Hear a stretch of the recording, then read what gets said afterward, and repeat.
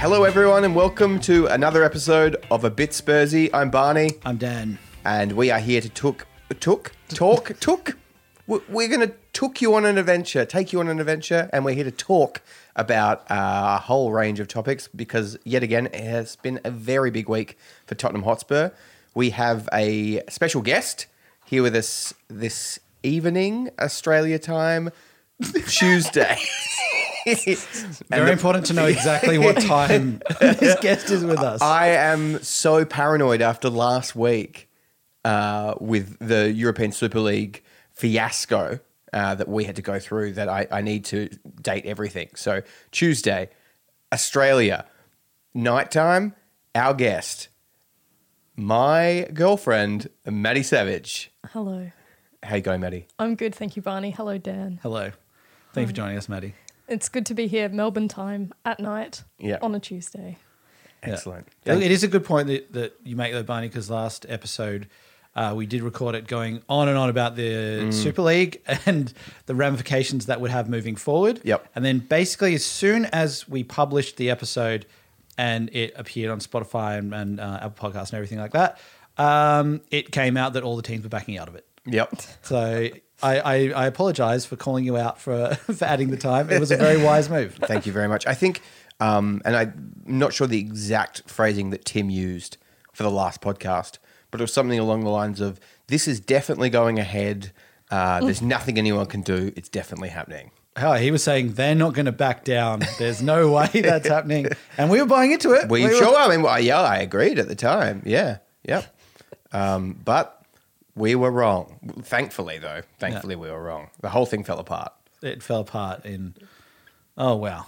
Oh, wow. And we've seen a whole series of very, very unsincere apologies come out from the Big Six. That hilarious video of the Liverpool owner reading off an auto cue, not even bothering to take off his jacket as he talks about how much the fans mean to him. Didn't he also call it LFC or something? Yeah. Like that? And then Liverpool fans are like, who calls us We're not LFC. Yeah. Like, this is how disconnected this person is with our club. Exactly. Also, do you have to take off your jacket to talk to your fans? Is that a requirement? Absolutely. If it's an apology video. Oh, sure. Yeah. There is a whole science behind apology videos now, isn't there? Yeah. I mean, you don't want to look like you've just hurriedly rushed in, sat down, and then you're reading the auto cue. Like, at least take the jacket off. Sure. It's a good point because we can't tell how cold that room is. It could be freezing. It could be freezing, but it could also be warm, and then they might not be taking the time to take their jacket off. That's how little they care about worse, it. Yeah. So I think it's a good point. Yeah. Jacket on, apology is not sincere at all. Yeah. And Levy's apology was just dross. Well, Levy's apology, which I doubt he had anything to do with writing that. It was a very, very generic statement, which also kind of read more in a sense of, we're sorry that you didn't like this. Yeah. Oopsies. Okay, move on. Mm-hmm. That was basically it. Yeah. It was definitely more of a, sorry you didn't like our great idea. But until next time, please don't be angry. Yeah, and buy season tickets on sale now. Yeah, exactly. Please buy from the Spurs shop. Yeah. Was he jacket off? Well, he just released a statement, but I assume the jacket was on when it was written. Yeah. Typical. Yeah. Not even a photo. I know. Not even anything. It was just like a tweet basically that went out. It was pretty weird. I thought that they would be releasing something, but maybe they might be doing what they did with the Gareth Bale video, and they just put too much time into the production values of it. And if anyone didn't see the Gareth Bale video, basically when he signed, it took us like 2 days to announce it because they filmed a video with him sitting in an armchair watching a projector with like his highlights from his first stint at Spurs. And then I think they like also projected the goals onto his shirt or something. And it was this big, this big thing that got drawn out and they didn't announce anything for a few days. I was hoping that maybe Daniel Levy would be doing something similar and we'd have this big kind of overproduced video. Yeah. And nothing. The rest of the week, dead silent. What is projected on the walls of that Daniel Levy video? I think it's going to be like the stadium getting built. Yeah. Him burning down that business that was opposing where the stadium. Yeah, forcefully removing people from their homes. Yep. And probably just money going into a bank account. Yeah, yeah. In fact, it would probably just be shots of like Gringotts Bank from Harry Potter. Just shots of gold and money. And oh, Levy. We need to make this video happen. Yeah, yeah, we definitely should. We definitely should. I'll just get to penning that letter to Daniel Levy. So enough about that. Maddie, it's good to have you on, even though you've already attempted to give me shit about my jacket call. Thank you. Well, no, I just wanted to clarify that I'm a very very new fan of Tottenham. So I didn't know if maybe jacket off, jacket on was a real sign. So Yeah. I wanted to make sure. That's right. There are a lot of terms that get bandied around. You got to in know footballing these circles, things. so That's true. That's Oh, you really were trying to qualify? I would never try and catch you out on your own podcast. Oh, wow, that's really nice. Cool. It's okay. Great. Well, let's see how true that holds. I guess as well, in Maddie's defense, we have had Jose Fashion Watch That's true. for most weeks as well. So, yeah, the jacket on could be... And I guess conversely, in this sense, we would like our managers to wear jackets Yes. because it shows they're taking the game a little bit more seriously. Yes, that's true. That's true. So there are multiple rules for jackets in football. I think we need to do a specific podcast for this. Yeah. A little bonus episode. Just Yeah. Jackets. jackets. Talk. Yeah. I'd love to be there for that one. Oh, you would? If this one gets through, yeah. Yeah. Yeah. We'll see how we go. So, Maddie, you're a recent Spurs fan, new Spurs fan. Where and when did you watch your Spurs? I cannot talk today. First Spurs game. It would have been at your home, I imagine, Barney. I can't actually remember the first game I watched, but it was... I had only ever watched my first game of football with you. I think this is how recent this is into my life. And I really liked it, actually. I think you had said, oh, by the way, we have to wake up at 5 a.m. to watch this game. And I think I laughed in your face, but you were very sincere. And we did actually wake up at 5 a.m. and I had a great time. I really enjoyed it. Well, that's telling because I do remember the first game that we watched together, and it was in the Barossa Valley. Okay, yeah, that checks out. And we watched, this was during the 17-18 season, and we watched the game against West Ham that we lost 1-0, which sort of killed the title race for us in that season. And I remember we were both egging Spurs on at the end to score an equaliser, and we lost. And it was heartbreaking.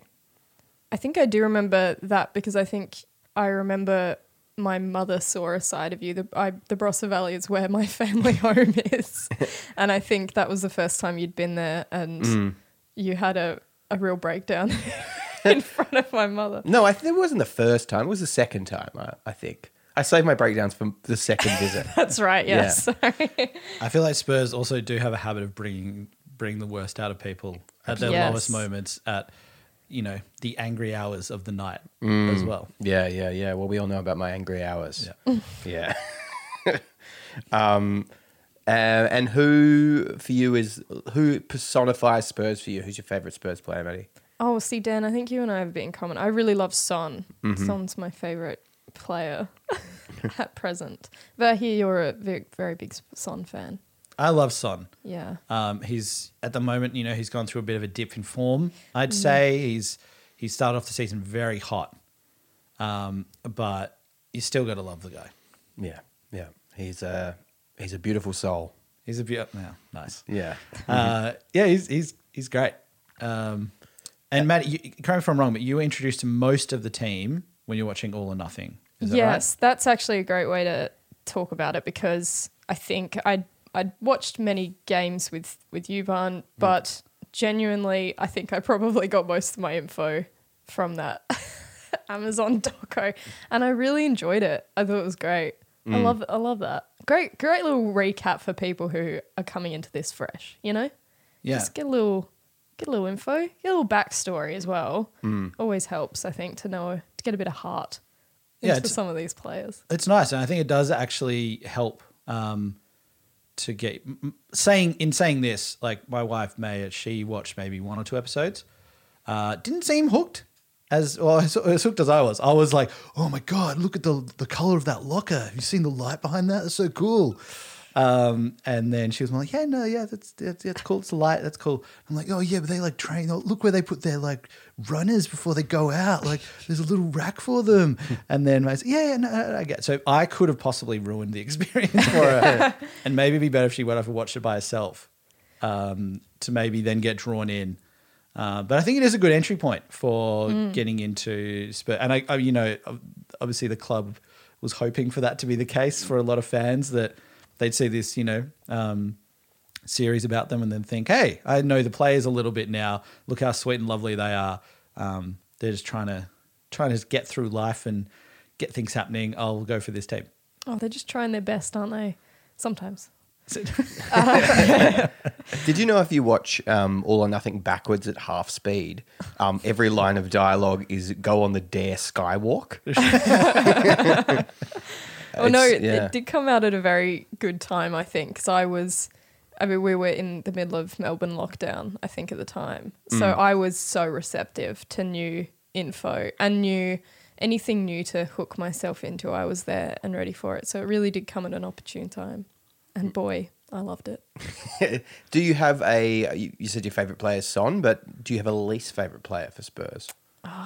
It's grounded in nothing, but there's something about Lamella that rubs me the wrong way. Yeah? What is it about him? He's got these cold, dead eyes like a shark.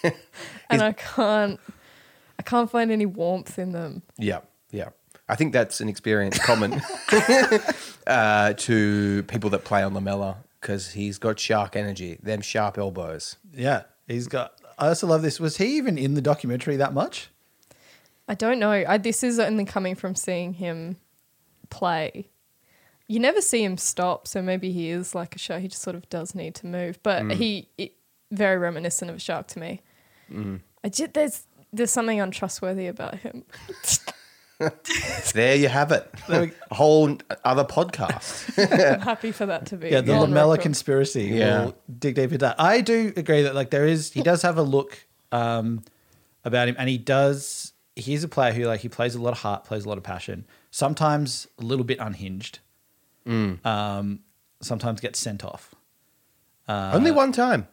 It's the only time. I'm surprised though, because especially when Pochettino was starting out, I think there was one season where Lamella had the most fouls in the league because he was just doing that tactical fouling to break up play before it happened. So in my mind, Lamella is associated with fouling and then running with the ball. Yep. And now also looking like a shark. Poor Looking like an man. untrustworthy shark. He's just doing his best. I'll just come at him so hard for nothing. He does look like a shark. So Such an awful observation. Anyway, I'm Maddie. Nice to meet you.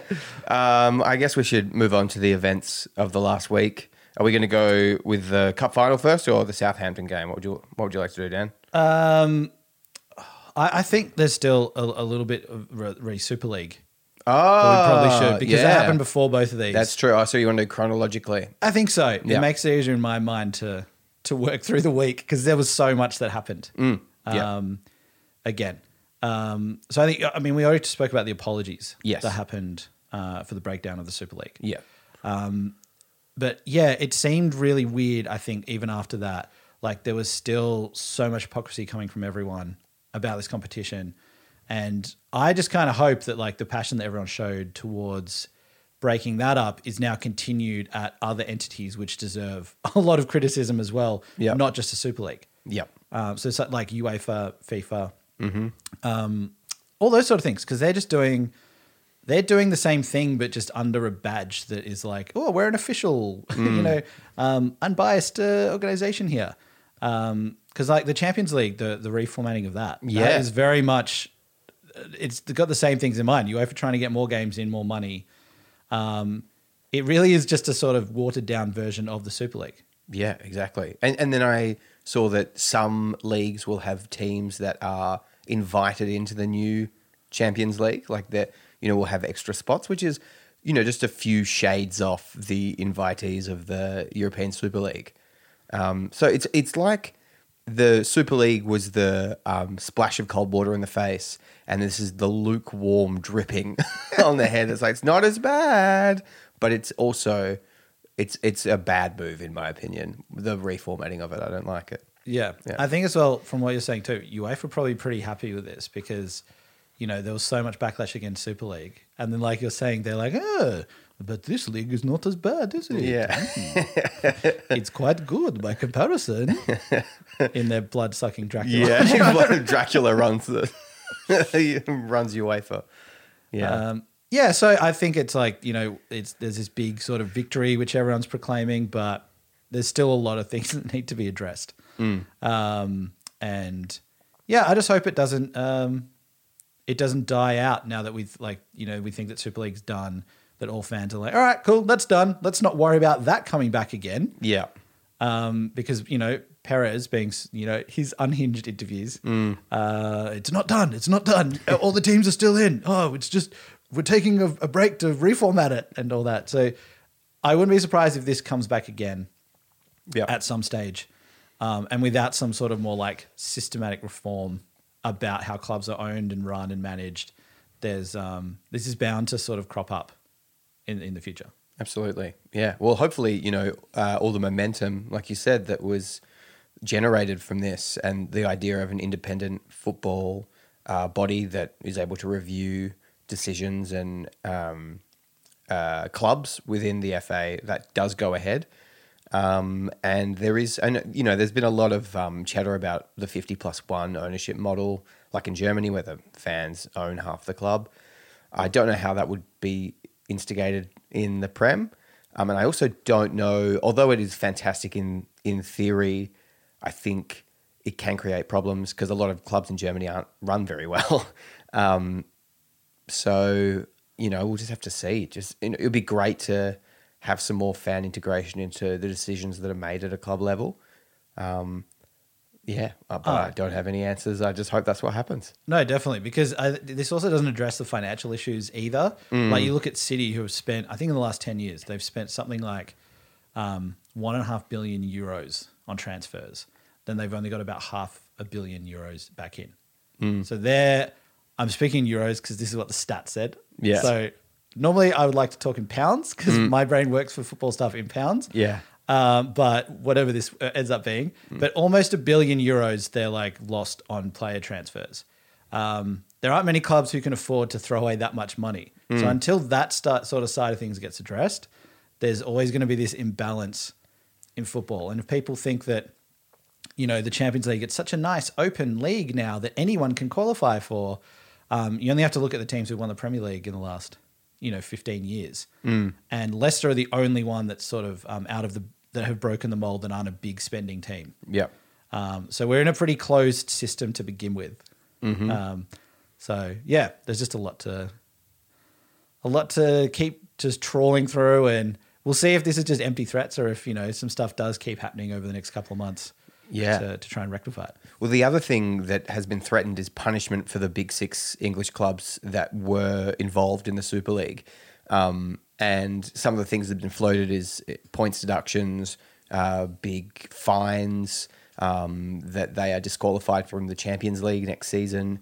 And after we finished recording last week, I think we chatted about this with Tim. And one thing that I don't think is right is punishing the fans for the club's discretions. So taking 20 points off a team affects the players and the coach and the fans because the fans want the club to do well, which, I guess down the line affects the owners because if it affects where they finish, then there's less revenue, whatever. But I just don't think that's the right way to go. And fines, like both Chelsea and City have more money than God. So like, what's that really going to do? Like you said, who can afford to spend lose €500 million in transfers?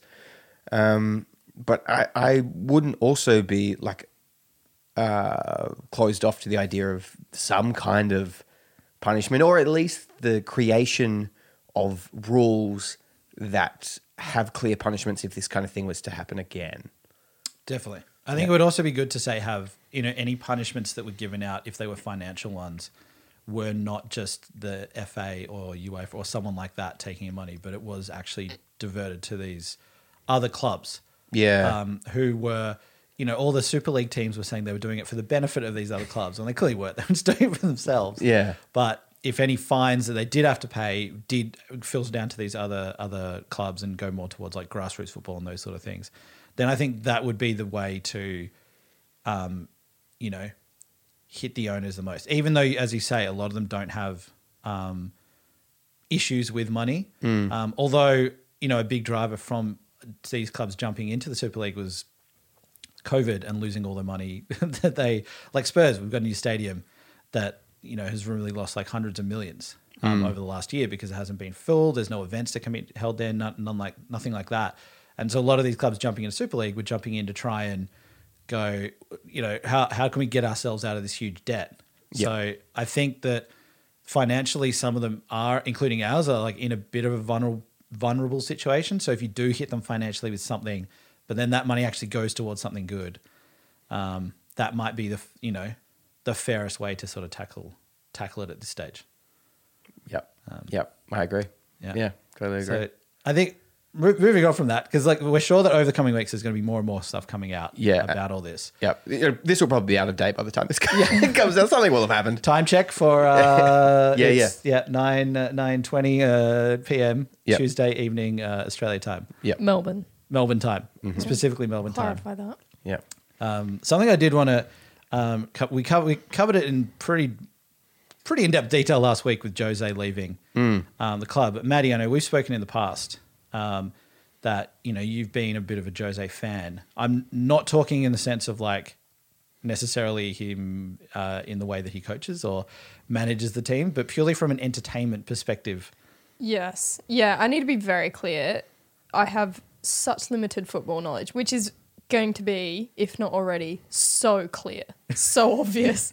So my stance on Jose is nothing to do with his abilities as a manager, purely the fact that all of the brilliant things we were blessed with whilst he was manager, petting them like cats, was something that happened very, very early on. His beautiful glasses that he wore in the doco, the way he moves is brilliant. His Instagram post, I love it. I love it all. And it's been a true gift to go along with watching these games. Because then you get to see him just operate, just walk around. I love it. I love his face when he watches the games. So great. Yeah, so this is the level of insight that I'm able to offer you guys. I really enjoyed him. I think that's a good point because, and as Spurs fans, I think we became enamored with him when he first came in a sense of, he's actually saying things, he's entertaining. We actually feel like we get more of a view of, who he is, and he sort of doesn't hold back, because with Pochettino, a lot of the times he'd be keep his cards very close to his chest, wouldn't say much in press conferences. If he said anything, he'd give us a riddle about a cow staring at a train. And I think it was kind of nice in a sense, like, okay, cool, we've got a manager who's calling things out, and is providing some entertainment. Yeah. Well, part of the Hollywood signing of Jose Mourinho is that you get that kind of box office reaction and those press conferences where he says direct, ridiculous things, or on the sidelines when he, jumped, when I think it was that during the Man City game where the penalty got saved, and then Sterling and Lloris came together and it looked like Sterling had dived, and he was laughing, and then he jumps up and starts yelling at the referee. That is so funny. Yeah. One of the best gifts of all time. Mm-hmm. Just incredible. Yeah. I mean, where else are you going to get that kind of, off the pitch entertainment? Yeah. I will say actually, I should ask you, Maddie, since Jose's gone, how do you feel about Ryan Mason? I think he looks like a lovely young man. Mm-hmm. Great teeth. Unbelievable teeth. Great teeth, I noticed in that last Yeah, game. those teeth, wow. Wow, I'm just, all I'm offering so far is analysis on the physical appearance of people. That's horrible. No, he seems... There's a trend developing. Yeah, wow. Wow, cancel. No, he seems great. I love his backstory. Great, awesome. But I'm gonna miss Jose. I'm gonna miss his manner. I think he just had a great presence. Just so cross all the time, but then obviously so warm inside. What a great combo. Yeah. I just thought he was fantastic, but absolutely nothing to do with how he managed Tottenham, which is clearly more important. So glad he's gone. Yeah. So glad he's gone. Well, I remember when he came on board, because I'd started following Spurs when Pochettino was the manager, and then when Jose came along board, I think I'd seen some YouTube videos or something because Barney introduced me to who he was because there was such hype about him coming on board. And I decided that I really liked him and said to you, Dan, isn't it so funny that Jose's your manager? And you got quite upset, I think, or you sort of, are you serious? What? Yeah, I know it's not great. There was like little bits of, yeah, he was obviously quite divisive. Yeah, well, I think he has that power that he can, if things aren't going well, it's very uncomfortable having Jose in charge. If things are going well, then that's where we can sit back and laugh at his Instagram posts. And can you believe he said this in the press conference? He said, "I am football." Wow, so cool. Wow, that's really great. But then as soon as things are going badly and he starts tearing into players and he starts criticizing players who aren't even playing that day. Because that happened a couple of times where it's, why did you lose today? And he's like, well, you've got players like Delhi who aren't putting in. And people are like, he wasn't even in the squad today. When he gets in that sort of, again, that unhinged sort of Jose, where he's just looking to blame everyone as soon as things go wrong, then that's where it becomes very, very uncomfortable because you feel like it's just a madman talking and is not providing any rational answers for anything. Yeah. Yeah, I will say, even as someone who's so fresh to this, I never felt secure watching Jose. It was never like, yeah, this man's got everything under control. Absolutely not. But there was some sort of entertainment value with that. But obviously not appropriate at all times. Yeah, yep. Definitely very uncomfortable press conferences at times, or after a loss, being like, oh, what's he going to say this week? Like what? Who's he going to throw under the bus? And so I'm very pleased that I don't have that feeling. I mean, I'll get back to the boring press conferences like Pochettino's ones where it's like, whatever. Like these are stupid exercises where nothing is actually discussed. But for the moment, it feels like being wrapped in a warm blanket again instead of Jose's ice shard sheet. Oh, definitely. And I think even, on with specific players, like, Bale coming in and just Jose just shoving him in a cupboard and just locking the door and letting him out for air every, couple of months when he just hears a little creak on it. It's like ridiculous to think that we brought back Bale, which understandably Daniel Levy wanted to do and Jose wasn't for it. So he kind of, revolted by not playing him at all. You'd think that the manager's got to toe the line on some issues. Now, does Daniel Levy get too involved in like transfer dealings and sort of some player management things? Yep. Yes, of course. But at the end of the day, I think when you have a player like Bale, who Jose just falls out with, and then he's just not even bringing him on, and this guy's won 4 Champions Leagues. Yep. You can see, he's just got that extra level of class, and how petty I think Jose gets with players that he doesn't like is. Yeah, it's not great, and I don't think it works at a club that is not willing to back him unquestionably in the transfer market. If you're a Chelsea, if you're a Madrid, if whoever, you're going to go out and buy whoever he wants. And then I think Jose is a great manager because he can give me that 30, 40, 50 million pound player. Give me that 80 million pound player. That's who I want. That's who I need to win with. But I think he's sort of shown he's not that great at working with squads that aren't from, that aren't his choosing necessarily. Yeah. Yep. I think that's it. We saw it at Man U where he did get more players maybe than he did at Spurs, because they have more money to spend. But he didn't get the full package, the full Jose treatment of, take your pick of whoever's on the market. And the same thing happened at Spurs, and he couldn't, the only player that the only 2 players maybe that improved under him were Ndombele, but we also don't know because Ndombele was there for such a short time before Pochettino got sacked. And, Højbjerg is having a better season at Spurs than he has had in the past at Southampton. And then I guess, Harry Kane, so that's 3. And then Sonny started hot, but as we said earlier, is ice cold now. Yeah. Yeah, look, it feels Jose thrives when you give him the keys to the store and say, look, we're locking up for the night. You go in, take whatever you want. But if you give him a discount card and say, well, here's your spending limit. Let's see if you can get some deals. Yeah. That's more of a Harry Redknapp type of situation. Yeah. So look, I think on the Mason front, could he be our baby-faced assassin? No.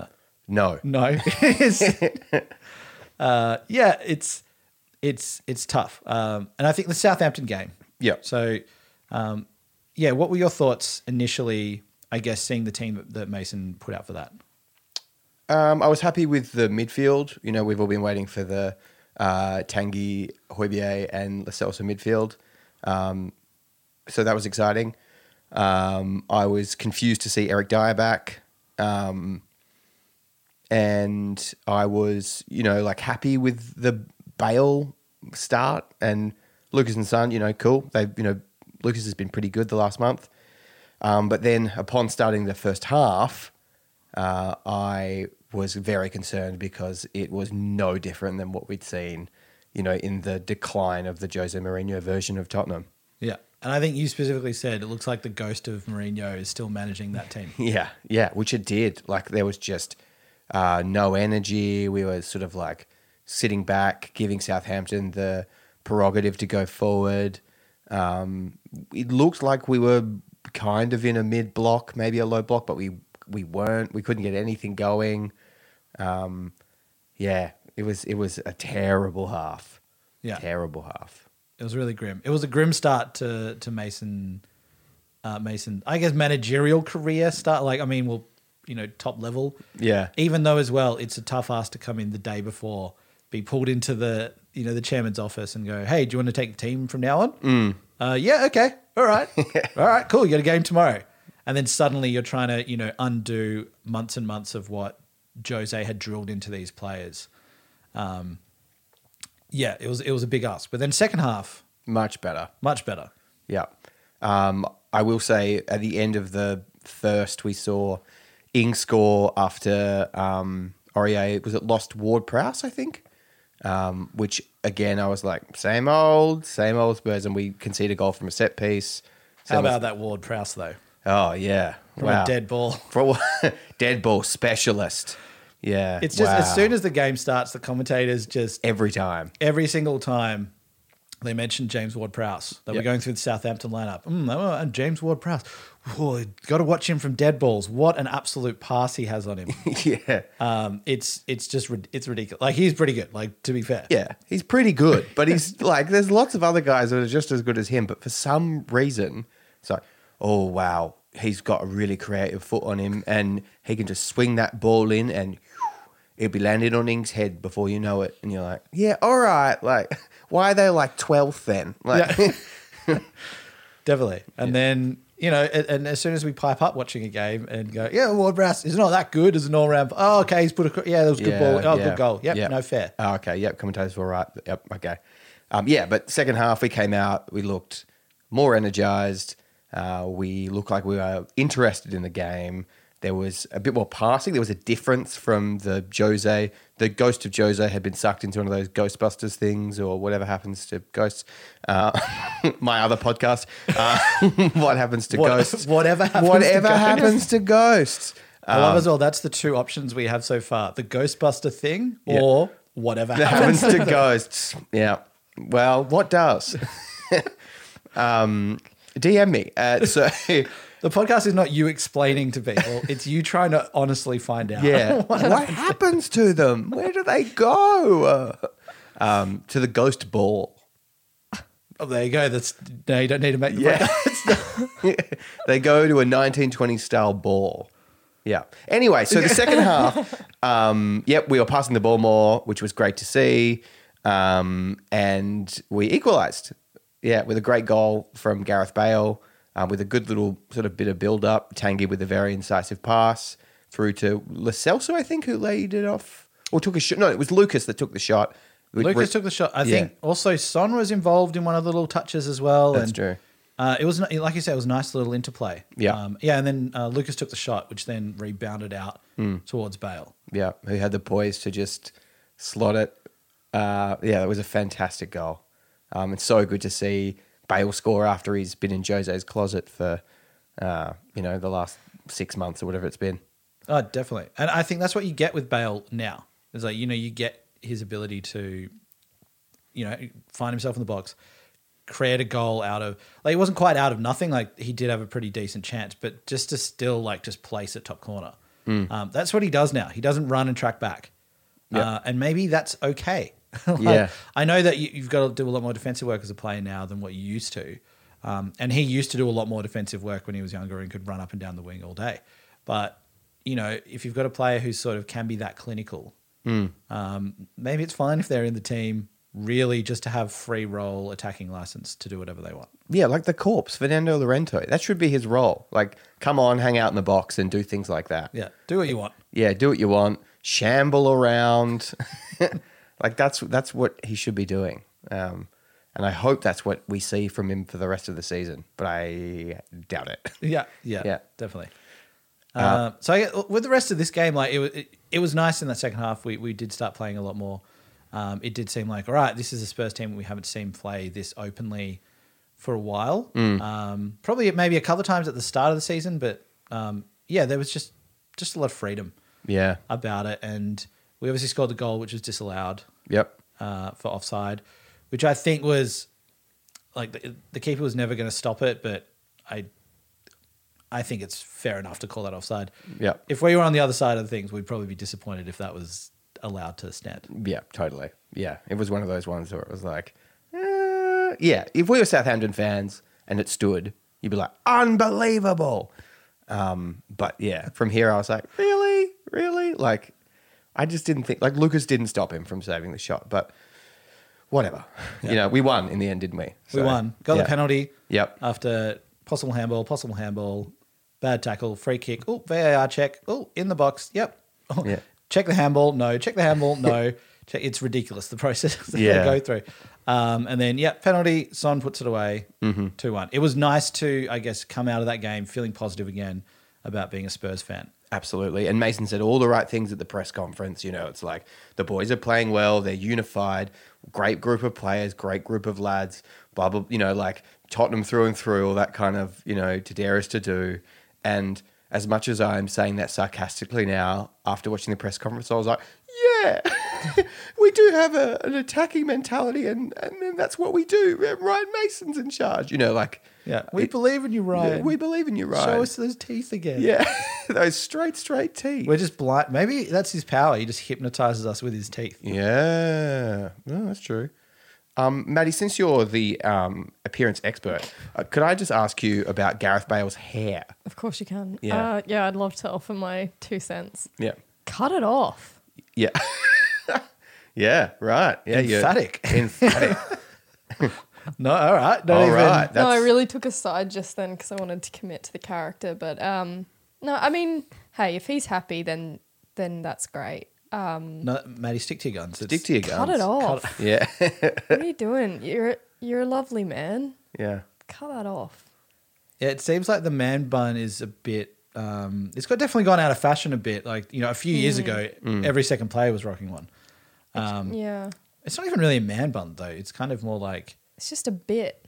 It's just a bit of hair. If you gotta push it back, what's its function? Do you know what I mean? Like if you have to tie it away. Yeah. Like what's it doing when it's not tied up? Is he walking around at home with it down? I picture he probably would. I think he's completely bald on top of his head. It's a piece. Yeah. That's what I think. Wait, hang on? Are you saying that it's a fringe that he pulls back? Yes. Yeah. So it's so on top of his head, he's completely bald, and then he just folds all of his side hair up in and makes the man bun. Got you. Well, in that case, keep it, Gareth. Yeah. Okay. keep it. So he's got bald head on top, but then just like majestic mane around the outside. Yep. Which is, it's got me fooled. Yeah, I would Not me. never have guessed it. You saw. I saw. Yep. Maybe you're the appearance expert.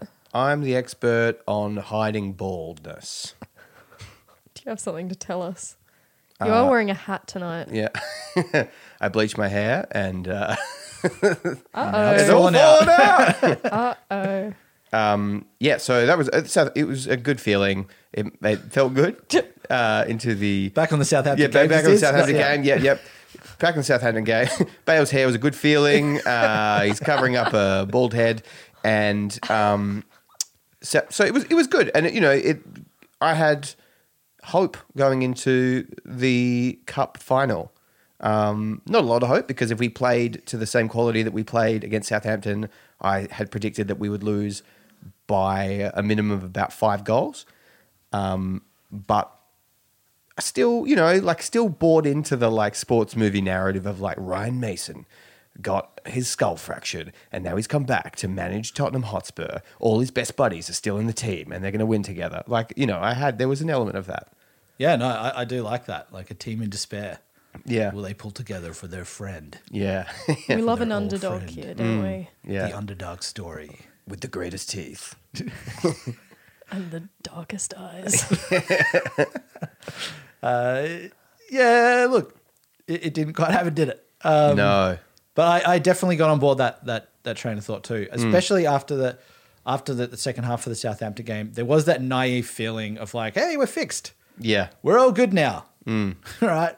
Yeah. Forget about the first half. What happened then? Yeah, exactly. Jose the Witch is dead. Yeah. And now we rise again. It was like Will Smith and Tommy Lee Jones just rocked up to me on the couch and just given me the old man in black treatment. Yeah. And I'd forgotten everything that happened before that second half Yeah. of the game. And it's yeah, cool. We're good. We're going to win. I've got a good feeling about this Carabao Cup. We're going to beat City. They're vulnerable. They lost. Yeah. They just lost a game. So they're there for the taking. Yeah, exactly. Yeah, weak City. And of course, that's not what happened. We spent the entire first half of the final camped in our own box, and luckily didn't concede a goal. I will say, though, that Toby and Eric Dyer had fantastic games all around. They really, really stood up. I was so impressed. And I think Hugo as well. Oh, Hugo as well, yeah. Just to add in that little triangle there. Yeah. Which, often this season has looked like a bit of a Bermuda Triangle. Absolutely, yeah. The ball goes in there and then somehow ends up in the net. Yeah. It Yeah. doesn't come back out. But yeah, they played really well. From their best games all season. Yeah. But then, especially Aria and Region. Ooh, they're getting worse. Yeah, yeah. Well, Region definitely is getting worse. It's like he was around all these great players at Madrid, which lifted his level, and now he's come to Spurs under Jose, played Jose ball, had a terrible centre-back pairing next to him, and he's just regressed so much. He looks like he can barely defend. Oh, definitely. And I like the best games that he's had this season, probably the Man U game, as in the first time we played them when we won 6-1. Yep. When we were in complete control of the game and dominating. Yep. That's probably the best he's looked. And he was still playing well around that time, but I think it really sort of shows when you're sitting back a lot, he's just defensively not good enough yet. No. And he's still quite young, but he's just not he's not there yet. Sergio Aurier is just absolute liability. Yeah. I think Jamie Carragher called him the biggest liability in the Premier League. Fair call, I think. Yeah. He's... I want to take him out of the intro after this game. I was so furious with him. So, yeah, first half, City just absolutely dominated. We somehow got to halftime 0-0. I have no idea how it happened. Just City creating so many opportunities that they had the choice paradox in the sense they didn't know which one they wanted to score from. Definitely. Maddie, how did it feel? Because you watched the game with us. So how did it feel for you, I guess, in the build-up and also just that first half and seeing how the game happened? Because obviously Barney and I were quite nervous Oh, a bit. Yeah, yeah. You were both a little bit nervous. No, you were freaking out. It was great. I mean, I think I was very excited to see them in a final, and then I think, you know, it was just crossing everything that they wouldn't get absolutely destroyed, I think was the main thing. I would have loved them to have won it, or even to draw it, but I was very worried that, you know, City would score in the first minute, and then it would just be a really sad time. So I was grateful for that, but yeah, it was a bit of a shame. They definitely didn't look like, whenever they did get the ball on the rare moments, it was sort of panic. Like, what do we do with it now that we have it? It was just impossible to get it out of that half, which was a bit of a shame. Yeah, it was a lot of just passing back. Yeah. And waiting so long on the ball. Like, whenever City had it, such a rubbish observation probably, but whenever City had it, it would be passed off immediately. It was such quick passing. And then Tottenham, it was just this like wait, see, and then by that time it's over and it's gone again. No, I think it's a great observation. And Jamie Carragher did a breakdown as well. And like, you might love Jamie Carragher, you might hate him, but I think he was actually spot on with his breakdown, which is basically what you were saying, was that when Spurs were getting on the ball, and he showed a few key moments, especially in that first half, where he was sort of showing that we would get on the ball and we would take too long. Our players weren't looking to advance. The midfielders, where you had sort of like Winks and Højbjerg sort of like dropping in, they weren't really dropping in, presenting opportunities, wanting to get the ball. If they then did get the ball, they weren't turning and then trying to sort of play it up the field. They were often playing it back to the fullbacks or to the centre backs. And so, yeah, it looked like more of a scared performance that didn't have any confidence to sort of go forward. And I think the most upsetting thing about it is that on the bench, we've probably got one of the best players in the league for getting on the ball, turning and advancing it directly forward, not going sideways, in Ndombele. Yeah, we have the ultimate press-resistant midfielder just sitting there, just sitting on his 60 million pound bottom when he should be out there breaking through presses. And how did you feel, Dan, about the team selection?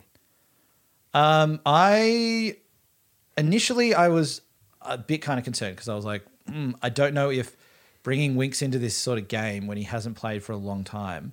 I mean, he played against Southampton, but apart from that, he's been, again, in Jose's closet with Bale. Yeah. And it was just weird to go like, all right, this is a cup final, one game. You're not trying to play for a draw here. You know, you do want to sort of go for it. Yeah. See what happens.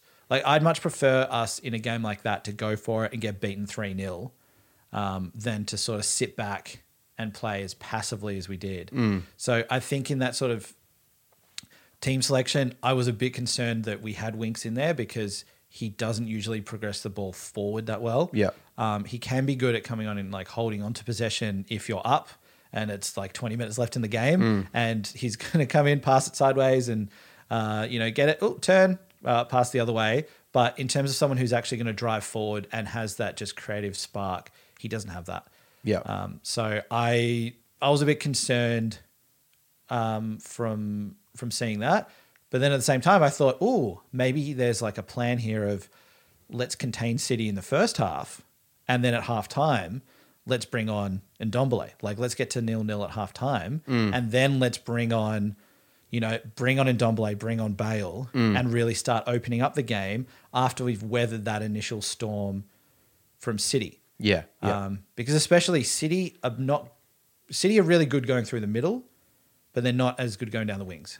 Yeah. Well, as in like they've got a lot of players down the wings, but if you force them to cross, there's no centre forward that they can cross into. Oh, exactly. Yeah. So, trying to contain that at the start was like, okay, cool, let's do this. But yeah, it didn't really excite beyond that. No. Well, I find it so baffling that Winks started against, and the way that we set up with Winks starting, I was like, he doesn't offer anything if what we're trying to do is hold on for the first half or as long as we can, and then we're going to switch to a more open, progressive lineup. Winks is terrible defensively. Like, he can pass the ball laterally, but he doesn't progress it. He can't defend. He can't mark. Like I was like, this is baffling why he would get selected for this game when Ndombele's had a pretty good season. Just do not get it. And then Kane started, and I was just having flashbacks to the Champions League final, and he wasn't moving very well in that first half. I don't know how many times it touched it, but it wasn't a lot. And like alarm bells went off initially when Mason was asked about it, and he said, well, Harry says he's fit and he's a competent professional. I was like, oh God. Like Harry would say he's fit, like if both his legs were broken. So Harry would be rolling his way onto the ground. Exactly. Like a child down a hill and saying, I've got it, boss. I've got it. Oh, good. So I thought I had a bit of hope after the first half. I was like, cool. We pretty much lucked our way through that. We had some good defensive blocks and clearances by Toby and Dyer, and Lloris made some ridiculous saves. But we lucked our way through. So now, second half, let's change it up.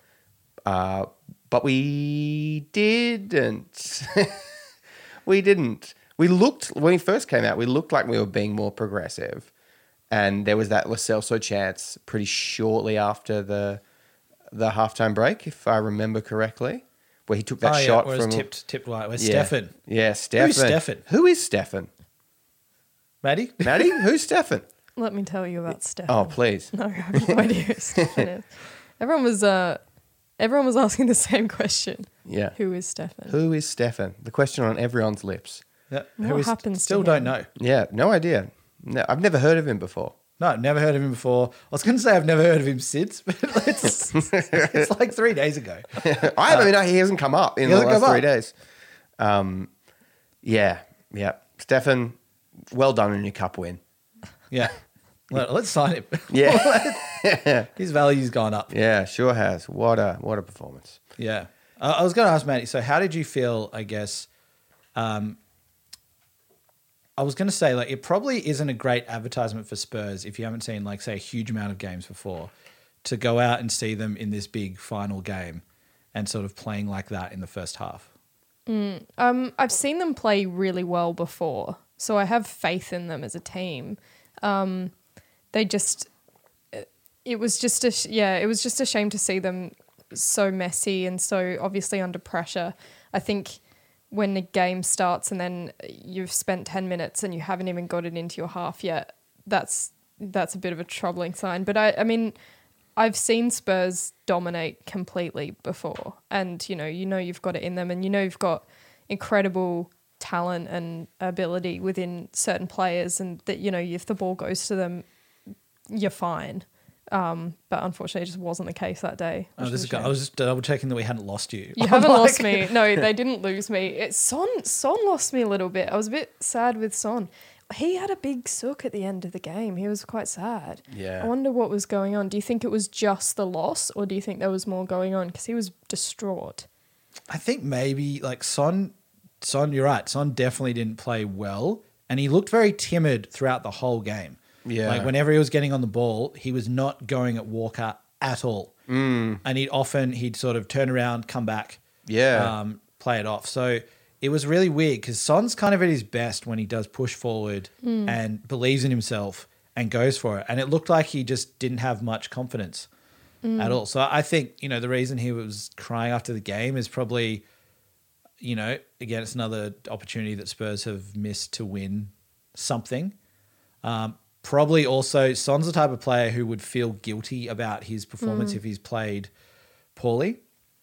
So I think that's kind of why, I think it means a lot to this team that they are constantly getting into, well, they're not constantly getting into like finals and that sort of stuff, but whenever we're getting into finals, we're not winning. Whenever we're getting into crunch games, we're struggling a lot. And I think it's starting to really kind of take that emotional toll on these players, because like Eric Dyer, and I know we're jumping ahead a little bit here, but like Eric Dyer after the game, he was giving his interview and he was a little bit emotional, and he kind of had to sort of turn around at the end of the interview and sort of turn around and like cover his face, and he sort of went back and like stood by the side of the pitch for a little while. And I think it's like even if we didn't play with that sort of courage that we're talking about, it's like at the end of the day, we always say this, like these are people, they are humans, like winning things is what they set out to do when they start becoming footballers. Like it means so much to them to compete at the highest level and win things.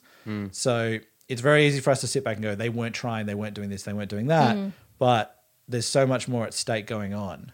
And I don't think Son was purposefully going, I'm not going to have a good game and that. So yeah, it's kind of like, it's always sad to see Son cry. Yeah, it was awful. Yeah. Well, I mean, so when it initially happened, when the game was over and Son was crying, my initial gut reaction, because I was annoyed, was like, are you joking me? Like, you had such a terrible game. Like, I can't feel sorry for you here. Like, you looked like the shadow of a player that you usually are. And then post that, as someone that is training to become a psychologist, And just an all-round good guy, I reflected and I think you're right, Dan. Like, he wears his heart on his sleeve. He is emotional, and the shame maybe that he felt about the game that he had, because he didn't have a good one. Like that's, and he felt like he let the team down, plus the disappointment of losing another final. Like it would suck. Really it really upsetting. would suck. And yeah, and I think with Son as well, like he captained South Korea. He leads them out all the time. Like there's so much pressure, I think, on Son as well from like, he's the biggest athlete in that country. Yeah. He's like, and not even just an athlete, he's a huge star there. Like I think there's always going to be a lot of pressure coming from that. And like, which is why we've seen him cry when he loses finals before. Yeah. I like when he cries. Like, I don't like, like, I like when he cries. I'd really love to see him cry. I like that he kind of, lets that stuff out. I'd much preferred that than, say, a player who visibly doesn't look like they give a shit. So there is something nice about that. But yeah, it's like, I honestly think that he's such a humble player that when he knows he hasn't played well, he'd feel so guilty about it. Because he's like, he was sitting down, his head was, head was hung like he looked devastated. Yeah, like City players were coming up to him and like, hey bud, it's all good. Yeah. They're probably like, hey mate, it's all good. It's just the Carabao. It's all good. We got Champions League. We got Champions League next week, man. Don't worry. We might cry if we go out of that. Yeah. And it's like, it's different, dudes. Yeah. On what you said about it's not like Son just decided that he was like, I actually don't care and I'm just not going to put any effort in. I've seen a lot of stuff on Twitter about these players didn't put any effort in. There's not one part of me after watching that game that thought that they didn't care and they weren't trying. Like, also, they're professional athletes who want to win. That's why they're in the game. They're putting effort in. Like, they were definitely putting effort. There was diving blocks and Sonny did a lot of running off the ball. It just sort of didn't quite happen for him. I just think that's so unfair. And it happens a lot, when you lose a final, there's always like, their effort was bad. It's like, I don't think that's the case. Oh, definitely. I think as well there's a big like Mourinho hangover that's still there. And, players playing with some sort of fear. Yeah. Like they played a whole season knowing that, their manager might give them the backing in training and behind the scenes. But if they don't play well, they get hung out to dry in public. Yeah. You also have them players, like we said before, like Winks, who doesn't play and then is expected to come in and play in this big game and play like he's been playing all season and is a star in the team and regularly getting on the pitch. Yeah. So, yeah, again, like Winks doesn't get the ball and go, oh, you know what? I can't be bothered advancing it. Yeah. It's like he's playing like a player who doesn't have much confidence because, the previous manager hasn't shown much in him. Also a team that's a little scared of losing in a sense because they know that how desperately Spurs want to win something. Also getting in Ryan Mason and, Mason hasn't had long enough to instill anything on this team really. Yeah. So I don't think we can't really blame Mason for much here. Maybe the substitutions is what we can say. Like, my God. that was a bit kind of naive from him. Yeah. From that. But in terms of, say, setting up the team initially and their overall mentality, we can't blame Mason from that because it's like the ghost of Mourinho is still hovering around that stadium. Yep. He's come back from the ghost ball. The 1920s ghost ball. Yeah. Something else I was just going to raise, though, which it struck me at the start of the game. I don't know if anyone else noticed this, but Man City had so many like decorations Yeah. and flags and banners up, and like they had a huge Man City logo, which was like took up, a quarter of the stadium, and then Spurs had nothing on their end. Yeah. So it almost seemed like the team, like as a club, we weren't, trying to match them with that belief that we were going to win this. Yeah, absolutely. Even from small things like that. Yep. Like pretty much the only Spurs decoration I remember seeing was the words Hugo written on his own gloves. Yeah. I think there was like 2 small banners that were like, half a block of seats versus their 6 huge logos and slogans that were covering whole blocks. It looked like a Man City home game. I was not very happy about that. It didn't look very good at all. It was embarrassing to see that. I definitely agree. It wasn't Yeah. a good look from that. The other thing, Man City, obviously such a good team. And Yeah. they're just much better. And like Matty was saying earlier, they were just like hammering us for like the first half. Yeah. They kept on coming. Yep. Kept on coming. Can we start talking about the substitutions now? Because I need I to. feel like you want to get that off your chest. I need to have some catharsis over it. These were the worst substitutions I've ever seen from a Spurs boss, and Tim Sherwood managed us in the interim. I cannot believe. I assume. Obviously Ryan Mason knows more about football than me. If I was managing, we'd be down 10-0 by halftime. So great. But I imagine I love your acknowledgement of that as well. But I assume with those subs, it's when you watch Who Wants to Be a Millionaire or one of those game shows where it's a quiz and the question gets asked and it's what's the capital of England? And you're like, it's London. And the person's like, Spain? And you're like, what? I assume the pressure of the situation skews your judgment a little bit because not only was the game was crying out for Ndombele from the first 5 minutes, but then Lucas and Lo Celso had sort of just started cooking, and Lucas, had a pretty good game up to that point, and then those 2 get hooked for Sissoko and Bale. And I was glad that Bale came on, not that he did anything, but Sissoko for Lo Celso. And then to leave Ndombele on the bench and leave Winks on, it's criminal. I think you're right. Lo Celso looked like he did start growing into the game a bit in that second half. Lucas had played pretty well, and Lucas could have been tired, but he didn't look like he was running out of that much steam yet. But I really agree. It seemed like maybe Mason, it's a lot of pressure to take over a club. 5-6 days later, you've got a final that your whole fan base around the world is really hoping you can win to finally lift this trophy doubt, and bring the club, some positivity sort of to move forward with. So it sort of struck me that maybe, again, Mason doesn't have that confidence yet. He's not used to playing in a game where there's this much pressure. Yeah. And it was just trying to play it a little bit safer throughout it. And you can look at it in one sense and go, yeah, cool. It took them 81 minutes to score. So if he was trying to hold them out, that was working to an extent, but it's very I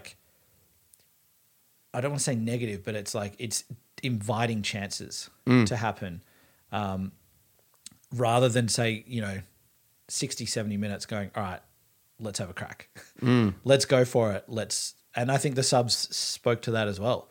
You bring on Sissoko, hoping that he's the Sissoko of a couple of years ago. Yeah. And thinking, okay, he'll shield the defense now and he'll do something there. Whereas we really needed all right, let's go for it now. We've got 20 minutes to try and score. Who cares if we lose 2-0 now? Yeah. Let's actually have a go at it. Yeah, totally. Maddie, how did you feel about Sissoko coming on? I don't know Sissoko to be an unreliable player, so I didn't have the same reaction that you did. Yeah. This is the case, obviously. So he had a good year a couple of years ago and sort of reached... I'd say 2 good years. 2 good years and sort of reached cult status amongst the club because he cost a lot of money, more than he was probably worth, had a bad first season, and then sort of came to for 2 seasons under Pochettino. Also in a different position. So I think Yeah. it's like when he was bought, we thought he was a more attacking player. And he'd played for France in more attacking roles as well. Like, and then we bought him and he was not great to begin with. But then he sort of, it seemed like he knuckled down and he became more of a defensive player. And then there were 1 or 2 things where he was closing down everyone, getting tackles in. Like the club legends, they voted him player of the season 1 season. And like he had a great season then. And he became this like defensive monster. So I think he won over a lot of sort of support then. But now everyone seems to have forgotten any of those things because he has slowed down and he doesn't have that sort of like that dominance that he had in there. So it sort of feels now like there's not a huge amount that he's offering for us. So like, I guess to sort of Barney's point, when you see Sissoko sort of warming up and like taking off his bib, you're like, this is not an exciting substitution right now. Yeah, I guess I mean, this might be a naive assumption, but it seems like in a situation like that where they were still 0-0, right? Surely you play your trump card. Yeah. And it didn't feel like a trump card at all. I suppose Bale coming on, but then, yeah, it just didn't feel like, cool, this is where the game turns the heat up, I suppose. Exactly. Yeah, you take off the 2 players that have been the best moving the ball forward in the second half for Sissoko, who even in his good seasons is not a ball progressor. He can dribble the ball, but we have seen that sort of drop off. He doesn't move the ball well. And Gareth Bale, who hopefully we might get something from, but who knows, I was also just going to say with Sissoko, to your point about dribbling the ball, not in tight spaces, but when he's got like, he's pretty quick, but when he's got space in front of him and it's more of an open game and it's, there's a lot of room for him to run into, he can then progress the ball okay. Like it's still kind of a bit out of control. Yeah. But it's like definitely not in a game like this. No, not a game like this. I couldn't believe that we were having another game where Winks and Sissoko were on the field at the same time.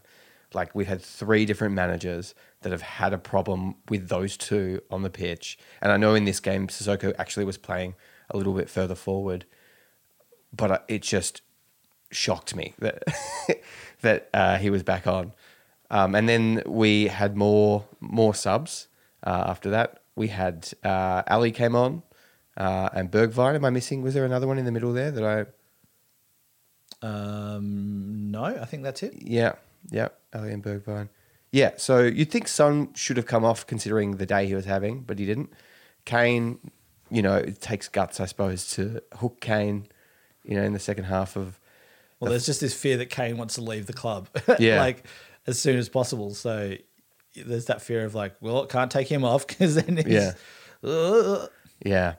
I suppose before we get to the Bergwijn sub, which I found totally baffling, there was, of course, the goal that we conceded from Aurier fouling right up against the touch line, like almost in the corner, completely needless foul. I don't know why he went in like he did, apart from the fact that it's Serge. So it's almost like we're stupid now for thinking that wouldn't be a possibility that could happen. Yeah. I think as well, that might have been the moment where, because we were all watching this with my dad, previous guest on the pod, and he'll be back on soon. He just needs a bit more time to relax on this. And he'd been fairly, I think, relaxed the whole game to an extent. But then I think it was that moment where this foul happened, where he sort of sat up in his seat and he was not happy. Yeah. He got animated. Yeah. Absolutely. Yeah, it was just classic Serge. And like he hadn't had, he was getting killed by Sterling, but like he also hadn't had that bad a game to this point. Well, the other really bad incident from him was in the first half when he sort of he was trying to stop Sterling and then he just like ran off the pitch. Yeah. And then Sterling cut back inside and then Serge came back in, Sterling put a cross in and they almost scored from it. But I think you're right. Like he wasn't having a horrendous game, but the thing about a player like that is like you can't afford to have 1 or 2 mistakes in a game. you need to be more solid than that. Yeah. Like you need to be beaten by brilliance, not by stupidity, like by your own stupidity. Yeah, yeah, absolutely. And then, of course, they cross from here. De Bruyne crosses, and Laporte heads home for a goal. The person that was marking Laporte was, of course, Sissoko, who has now led to 2 goals conceded in 2 different cup finals. I'm so grumpy. I'm so grumpy. You got steam coming out of your ears. I need to get you a hot towel. Yeah. Actually, no. With a hot towel, is that going to make you feel more relaxed? Yeah, a cold towel? Cool towel. Just give on me the a forehead. Valium. Just a shovel to the head. Yeah, that might be good. Yeah. Yeah, I just felt like during the game, I mean, Maddie, you can probably verify this. I was kicking every single ball.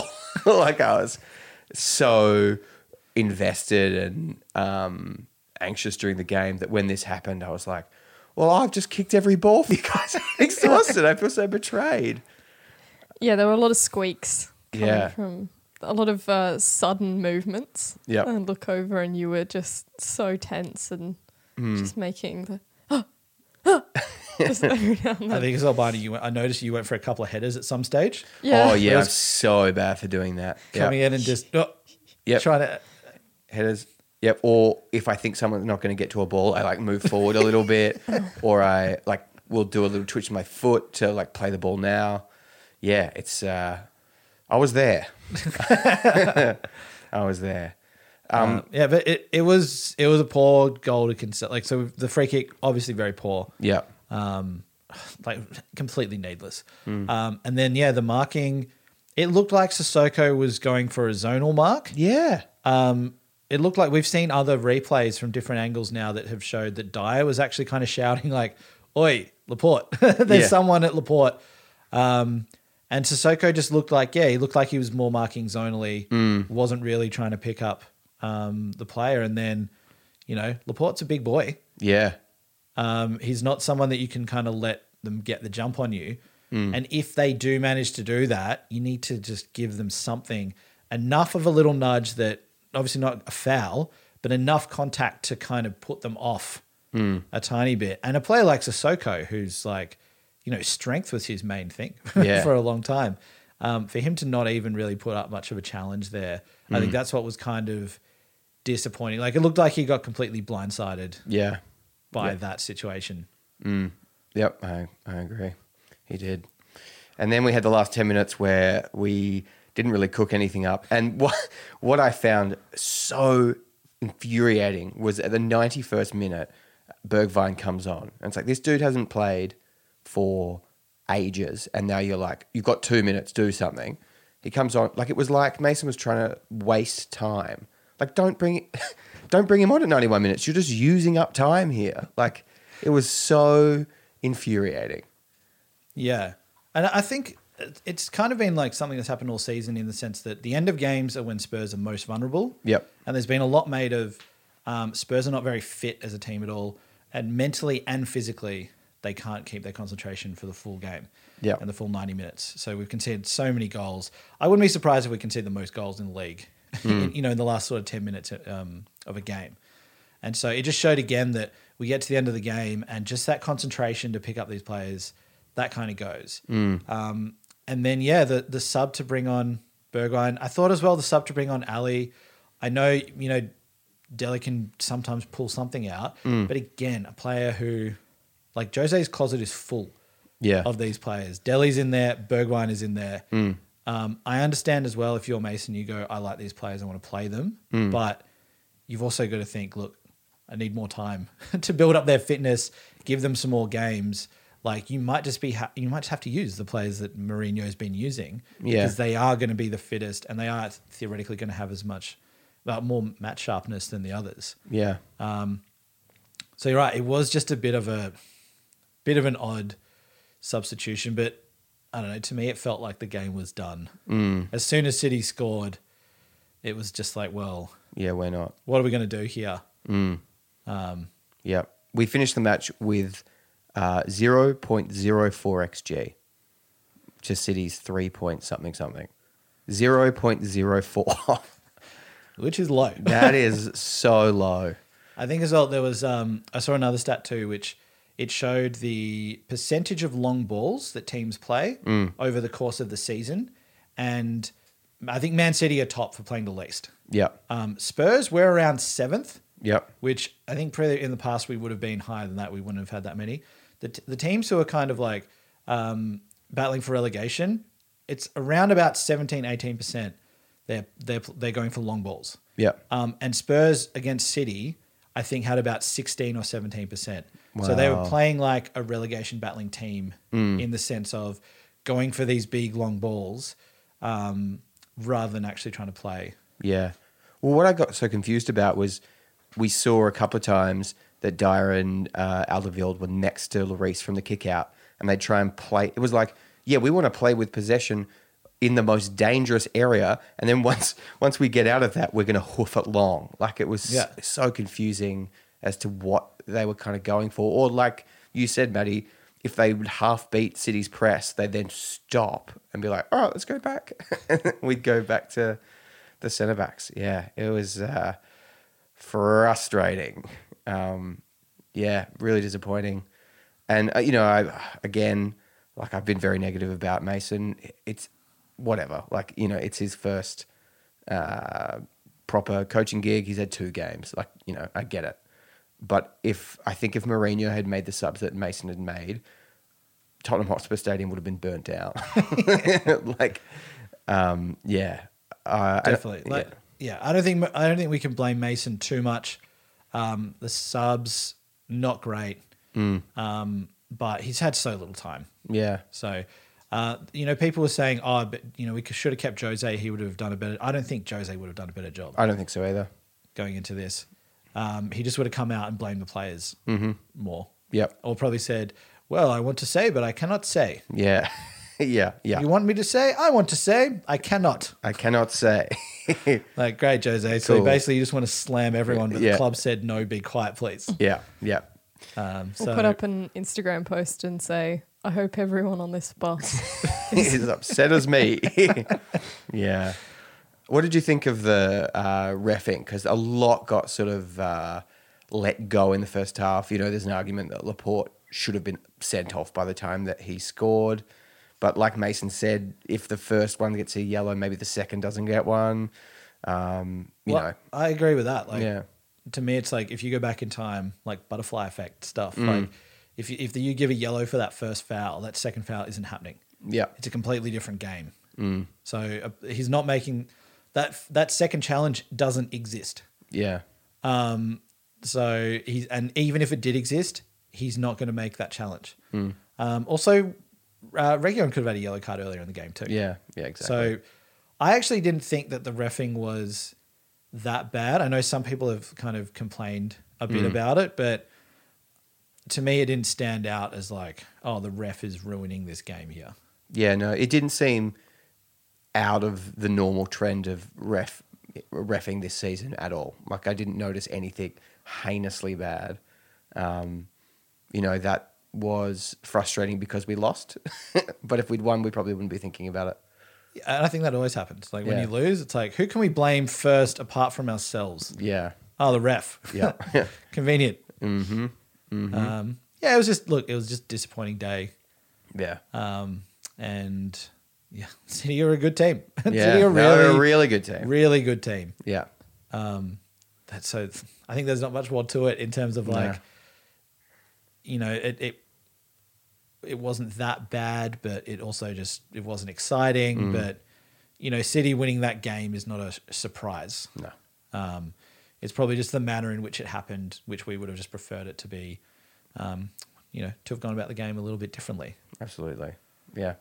But yeah, look, I think in terms of say like, moving forward and like the new managers and all these sort of things, we've been pretty much ruled out for Nagelsmann now. Yeah. I know, Barney, you've probably mentioned him, I think, every week somehow in just trying to like will that into existence. Yeah, yeah. And now it's manifest. confirmed. Yeah, and now it's confirmed that he's going to Bayern. I hope he goes and dances the ghost ball. My beautiful Nagelsmann is gone. I can't believe Barney, you never had him. Yeah, I know.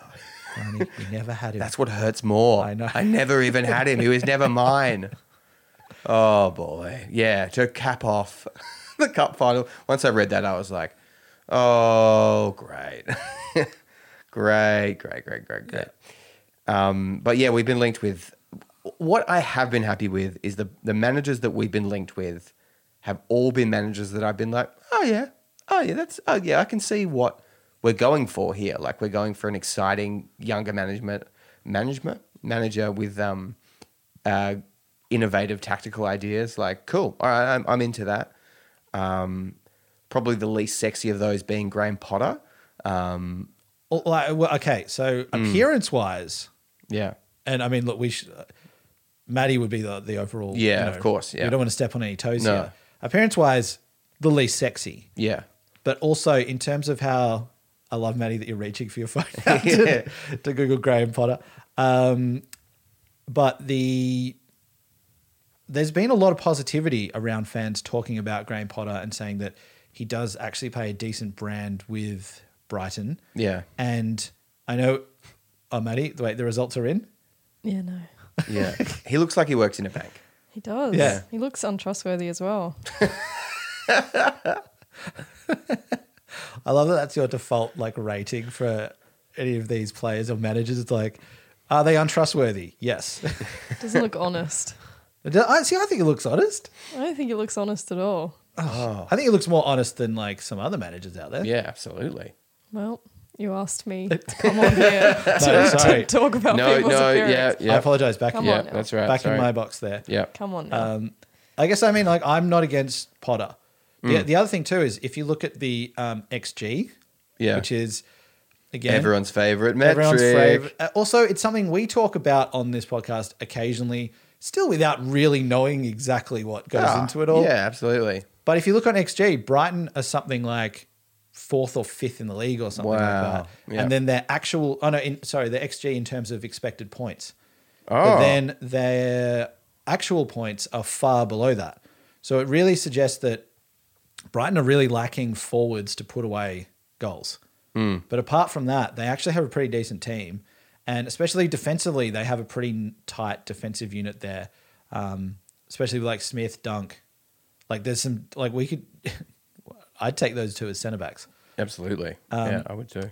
But I think, to me, Potter sounds okay. And similarly, Scott Parker, I would take him. I would take these managers that come in now that don't have this huge international, reputation or anything like that. I'm kind of excited at a bit of a rebuild now, even if that means that Kane goes, even if my beloved Son ends up leaving. I think at this stage, a proper sort of rebuild that we actually commit to, I'm kind of for it. Yeah. Yeah. I mean, I'm not so in on Scott Parker. I'm more in on Graham Potter, but also Brighton is 16th. So, it's not to the Southampton Pochettino hiring. He managed to get them to 7th, and awesome. And I get that they're forward. What's his name? He's one of my nemesises. Starts with an M. Doesn't Mope? Yeah. Terrible. They're terrible in the forward department. So maybe if they had a competent forward, it would be different.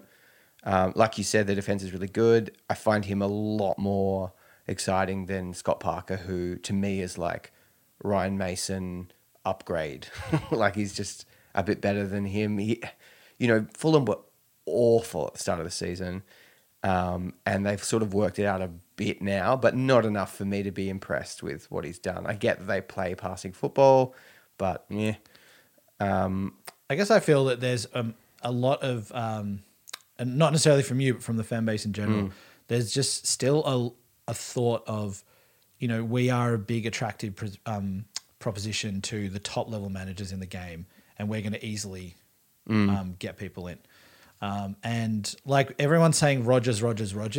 Yeah. Brendan Rodgers is not leaving Leicester. No. He's got them into the Champions League. Yeah. He's he'll get a bumper contract there for sure. He's still on a long-term contract as it is. And he's like the king of Leicester right now. Yeah. Like, why on earth? He's been at big clubs before. He moved to Liverpool. He managed them, looked promising, and then didn't end up working out. Then went off to Celtic, did a really great job there. Has come back. Like, he's been at a big club before with big expectations. Yeah. And I just think that we're not actually that much of an exciting prospect for a manager from a team above us on the table, or, you know, a real sort of world-class manager to sort of come into right now. Absolutely. I mean, I think that's what Jose was supposed to be, this world-class sort of, but it was a marriage of convenience more than anything. You know, he needed to go to, he wanted to start managing again. The Spurs seat was vacant. Probably didn't want to come to Spurs in the first place, but, you know, that was sort of where he was at after Man U.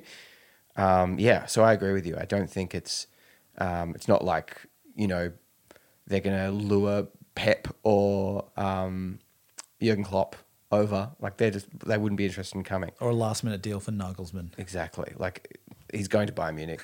I have to admit that. I am kind of excited by, I'm very sorry if I mispronounce this, but the Ajax manager, is it Ten Hag? Ten Hag, yeah. Yeah. Like, he has done some cool stuff at Ajax. I know the league is a little bit different to the Premier League in terms of quality, but, like, plays a exciting brand, like, brought Ajax out of when they were just an absolute mess. So, you know, like, I think that's a cool option. I'm in for him. I'm in for Graham Potter. Yeah. Yeah, I think like I'm down for Ten Hag. I admittedly haven't seen a lot apart from when we played Ajax, and also the highlights from their run in that season in 2019. But I would be down for that. Like, you know, he's worked with young players there and sort of brought them through, and, you know, seems to have a pretty, you know, solid and identifiable way about how he likes to play and set up his team. So, yeah, I know you're not as pro on Parker. Parker's not my preference either. Yeah. I think I just mean, like, if it was between like Asari and Parker, I'm like, let's get behind Parker, and let's do something. But yeah, I think like Potter would probably be my preference out of everyone. Yeah, I would just like to see, if whoever comes in, we need to do what happened under Pochettino, where he went, I'm not playing with these players, you know, the Kabul Cabal. They are banished from the team. You need to get rid of them. I'm not playing them. And the same needs to happen again. The new manager needs to come in. He needs to say, I don't want Harry Winks. He's gone. Is it just Harry Winks? Yeah, the rest of them can stay.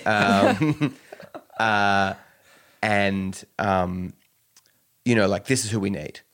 And the club makes a strong attempt to sign the players that we do need, versus him coming in with this squad that's been together for a long time. And then it's like, go ahead, you know, like, work it out. Because that's just like throwing someone to the wolves, whoever we sign. Definitely. Yeah. I think this kind of just leads into, you know, the thoughts around sort of Levy and Enick at the moment and everything to do with them. And it's like, I personally don't believe that this whole Enick out, Levy out thing, I'm not behind that. Because I think that Levy has done a lot of good things for this club. And off the field, in terms of business admin, forget Super League from this thing. But like we said earlier, I see Super League as a bit of a desperate move to try and recoup money and not fall behind these bigger teams who are all, you know, trying to orchestrate it.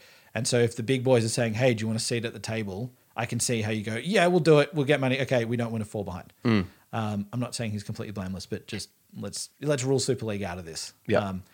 I think, you know, the progress we've made as a club off the field in the last 20 years has been very good. And like, we've got like a world-class training facility. We've got a world-class stadium.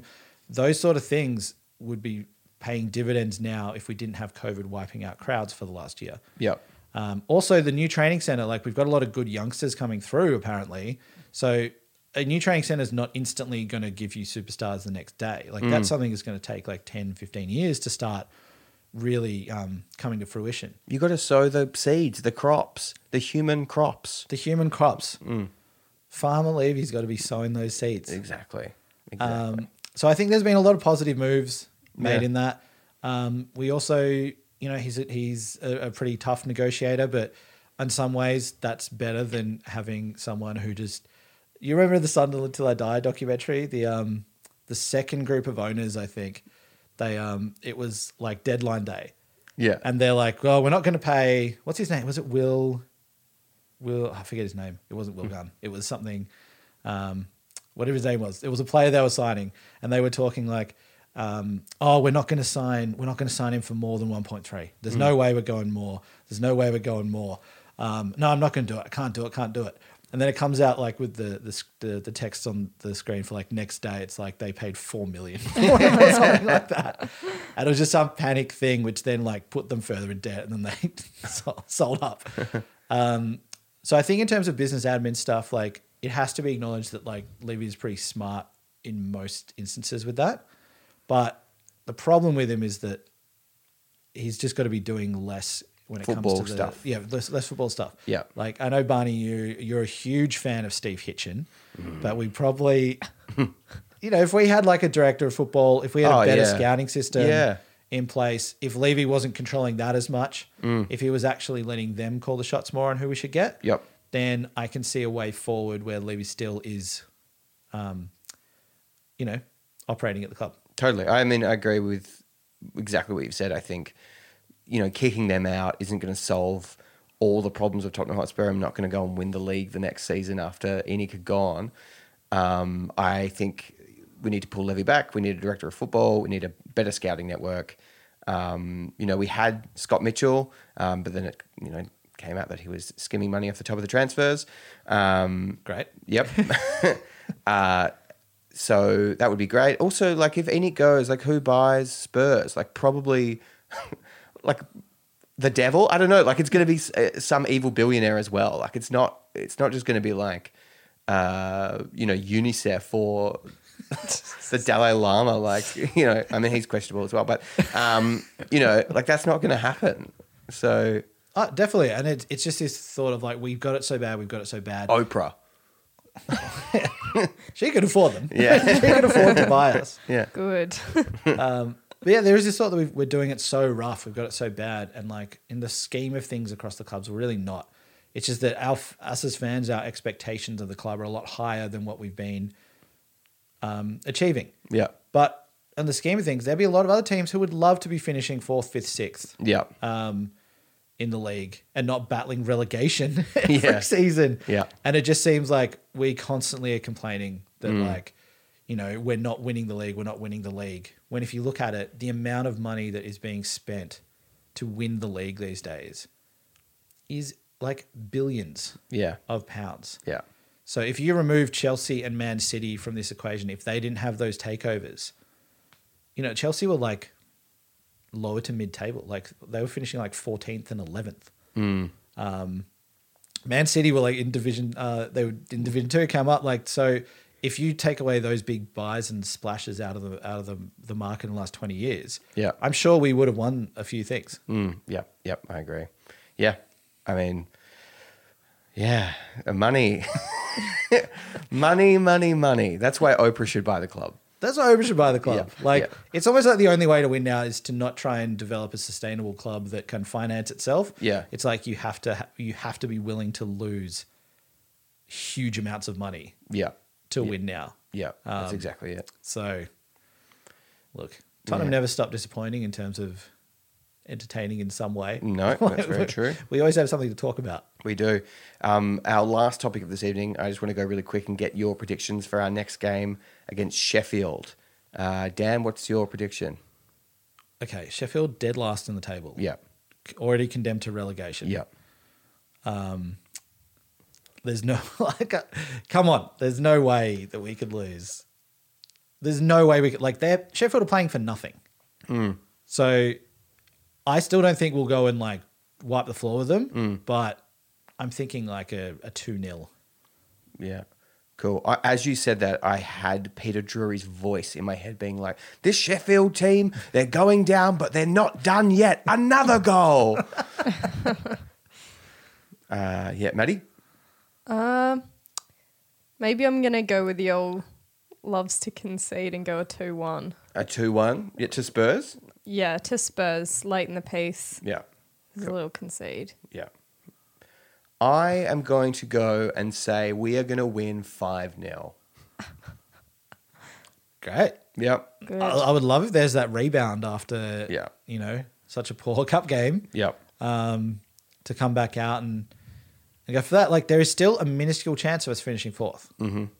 Yep. So if we can get a good result here, we always sound so positive at the end. Yeah. We'll talk about all the issues that we've had, Yeah. like, how sad we've been feeling about things for like an hour, and then we're like, but isn't that being a Spurs fan? Oh, That totally. you're always like, but if we get a run together, Yeah. We could do it. We could do it if we win 38 out of 38 games.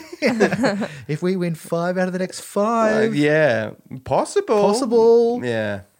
Yep. 5-0. 5 no. So All right, great. I know last time you made a claim, you said that you would buy yourself an iPad or you would put money into the dirt. Yes. Do you have anything to sort of put on this 5-0? Okay. Sure. All right. If we win 5-0, I will. Okay, no. If we lose, I love how serious this is as well, because we have a horrendous track record for keeping promises that we make. terrible, on this. terrible. I mean, you're currently writing on an iPad. Yeah, that I was not supposed to get. But I did buy it from a JB Hi-Fi that was below ground, so technically I did actually bury my money in the ground. Wow. Yeah. Look at how that came together. Yeah, yep, That's exactly. great. I did it on purpose. All right. No, you actually did that on purpose, didn't you? Yep. To make sure that. Yep, picked that JB Hi-Fi, so I still stuck to my word. Yeah, I'm like Daniel Levy. I'm a snake.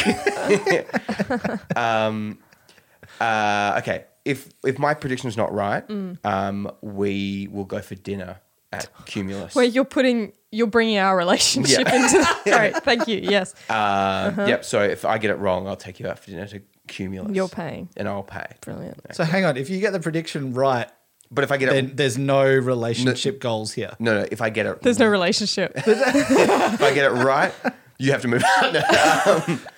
If I get it right, then No, wait, that is if you get it right, isn't it? no. That's if I get it wrong. If I don't get the 5. Oh, God, I'm going to eat a Cumulus Oh, for free. okay. Well, that's a good bet for you then, Maddie. That's Please, what else? Buy me a car. If I do get it right, though, 5-0. 5-0. 5-0. 5-0. You Why is this my fault? You asked me the question. You did invite this topic on. Yeah. I think you're Barney was right. just licking his lips, getting ready to sign off, and Yeah. then you've yeah. opened up this can of worms. Hey, I'm going to Cumulus, I think. Yeah. No, I don't think so. I think I'll be right. You have to buy me. I can't think of anything that I want. This is the least Daniel Levy-like negotiation. Yeah. A ballpoint pen. Yeah. Okay. No. If I get it right, Yeah. you have to buy me next season's kit. Oh, wow. Well, I love that either I get a lovely dinner or I'm down quite a bit of money off your stupid prediction. Yeah, sure. All right, I'll take the bet. Great. Yeah. Done. Done. I think you're going to dinner. I think I'm going to dinner. Like 5-0 as well. 5-0. That's very specific. So if it's 6-0, I still go to dinner. Yeah. The odds are not in my favour, not like Katniss Everdeen. Also, like buying me dinner, if you bought me Uber Eats, that's a great day for me. But Yeah. you have picked a very expensive restaurant in Melbourne. Yep. Great. This is like over negotiating. So we'll give you 100 million for the plate. Well, we would have accepted 10. So we'll take that. I would have accepted a bloody cheeseburger, but thank you very much, Barney. That's great. And Well, just to clarify as well here, if there's like a VAR goal disallowed or anything, there's no snaking out of that, Barney. Yeah, sure. So the scoreline at the end, 5-0 Yeah. at the end of the game. Yep. That's all it is. Mm-hmm. Do I get in on anything? Like, It was down and You can come to dinner. You're buying for 2. No, but I'm not. No.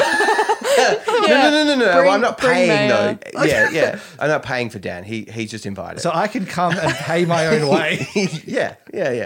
So I'm allowed to be a third wheel on your date. Yes. This doesn't work well for me. All right, Dan. If I'm if I'm wrong, then I will. I'll sing a song on the next podcast about Tottenham. If I'm right, you have to sing a song about Tottenham. Okay, great. I love it. Yep. I also love that you throw that up as if the thing that I want most is to like, Maddie gets a dinner out of I this. get a lovely Yeah. dinner. The thing I want most in the world is to hear you sing next week on the show. Yeah, I do know that. Yeah. Okay. Here's the thing: if I get it wrong, I'm going to the ghost ball, and I won't pay any of my debts. Yeah. Anyway, on that morbid end, this has been a bit Spursy. I've been Barney. I'll be Dan. I've been Maddie. Thanks so much for being on the podcast, Maddie. Thank you so much for having me. I had a lot of fun. Okay, great. Very good. It was very fun having you. Thanks. We will be back next week to talk about the Sheffield game. And any other, batshit crazy developments that happen between now and then. Hopefully this isn't completely out of date. When you listen to it, it is Tuesday night here in Melbourne. Thank you very much for listening. You've been listening to A Bit Spursy. Follow us on Instagram, Twitter, and Facebook. Email us at hello@abitspursy.com and subscribe via your usual podcast platforms.